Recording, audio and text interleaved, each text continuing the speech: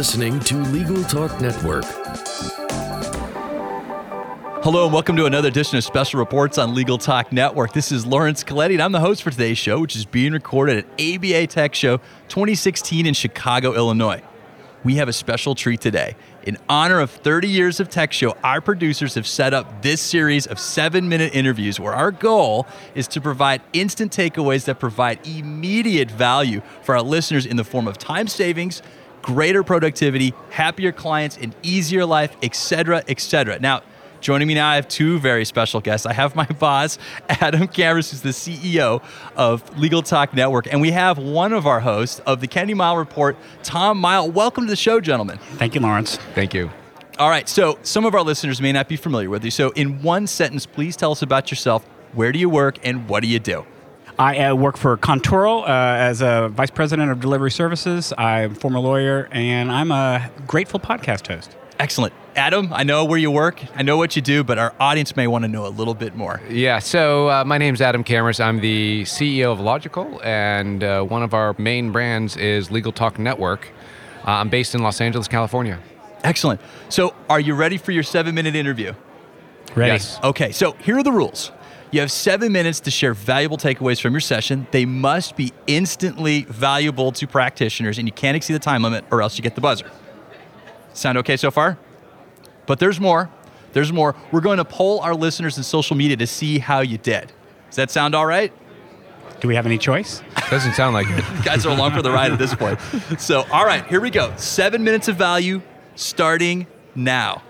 So I think that our session, the main part of the value of that session was to let people know that it's actually easy and possible to create your own podcast or video content. But I think one of the things that we wanted to discuss was whether it made more sense to do it yourself, whether it made more sense to have a professional help you out or actually do most of it, and talk about the pros and cons of that. Is that fair enough? Yeah, definitely. Those were some of the elements. And I think even ahead of that, it was just some of the basics of what a podcast is, how to consume it, before getting into the practical uses of how do you actually do this and implement it within your practice. But one of the pieces I use in my personal life every single day is the paradigm shift in terms of consumption of a podcast and the time that it has saved me, because I'm now never without educational or entertaining content because I have this podcast player and phone or device with me everywhere. And so I'm never waiting for anyone because I always have this great tool with me. Yeah, I will say that with podcasts, one of the things that I find that the audience wants to know most, because I think what we discussed is that it's probably easier to do a podcast yourself than to do a video yourself. There are easier, better ways to do a podcast, and so we wanted to talk as part of the session and be really practical about how to do that. And one of the things that I think audience and people who've never been in podcasting have a lot of familiarity with is the idea of, they ask, for our podcast, for example, how do you do that? You both sound like you're in the room together, but clearly Dennis is in St. Louis and Tom's in Dallas. And I talk about the notion of the double ender, where we both record on our own computers. I record on mine. Dennis records on his. We then send it to the wizards at the Legal Talk Network, and they splice it together. And it does sound like we're in the same room together, and it's very easy. And I think that that's one of the things, that a very practical way of looking at how to put all of that content together so that you don't have to do it on a telephone. You don't have to do it where the connection makes it sound like you're just talking to each other on the phone, where that production value really is much less as a result. So I'm a practicing attorney, and I'm tuning into the internet dial. I find us on Legal Talk Network. I tune in via iTunes and all the different places that we distribute, and I happen upon this particular podcast. Why am I interested in podcasting? Why should I do it? Why should I get into video? So the first reason why you should be interested in podcasting is because it's another way to help extend your brand. The same way that blogging or social media or other types of marketing, it's another way to demonstrate your expertise. More so, I would say, with a podcast than with video. Video, we find most lawyers are using video for advertising purposes, even though there's a lot who are using it for educational, but is probably more the audio. Like Adam said, that a podcast is something that's in your head. It's something that you're listening to, and the fact that you can have a distributed network of the words that you say out to people that people are downloading all the time, I think is an incredibly valuable extra channel of marketing. And I think to add to that, in that at the end of the day, we're all trying to build trust. And it's not always the best lawyer that gets the client or that gets the case. And we're witnessing these marketing machines being built around people that are investing in blogging and writing and podcasting and video, and it's getting speaking opportunities and social media, which is then getting them traditional media opportunities. And all of a sudden, they may not be a great lawyer, but they are getting the calls and they're getting the opportunities because they built this marketing machine around them, and they're the known or branded expert in that field or in that segment.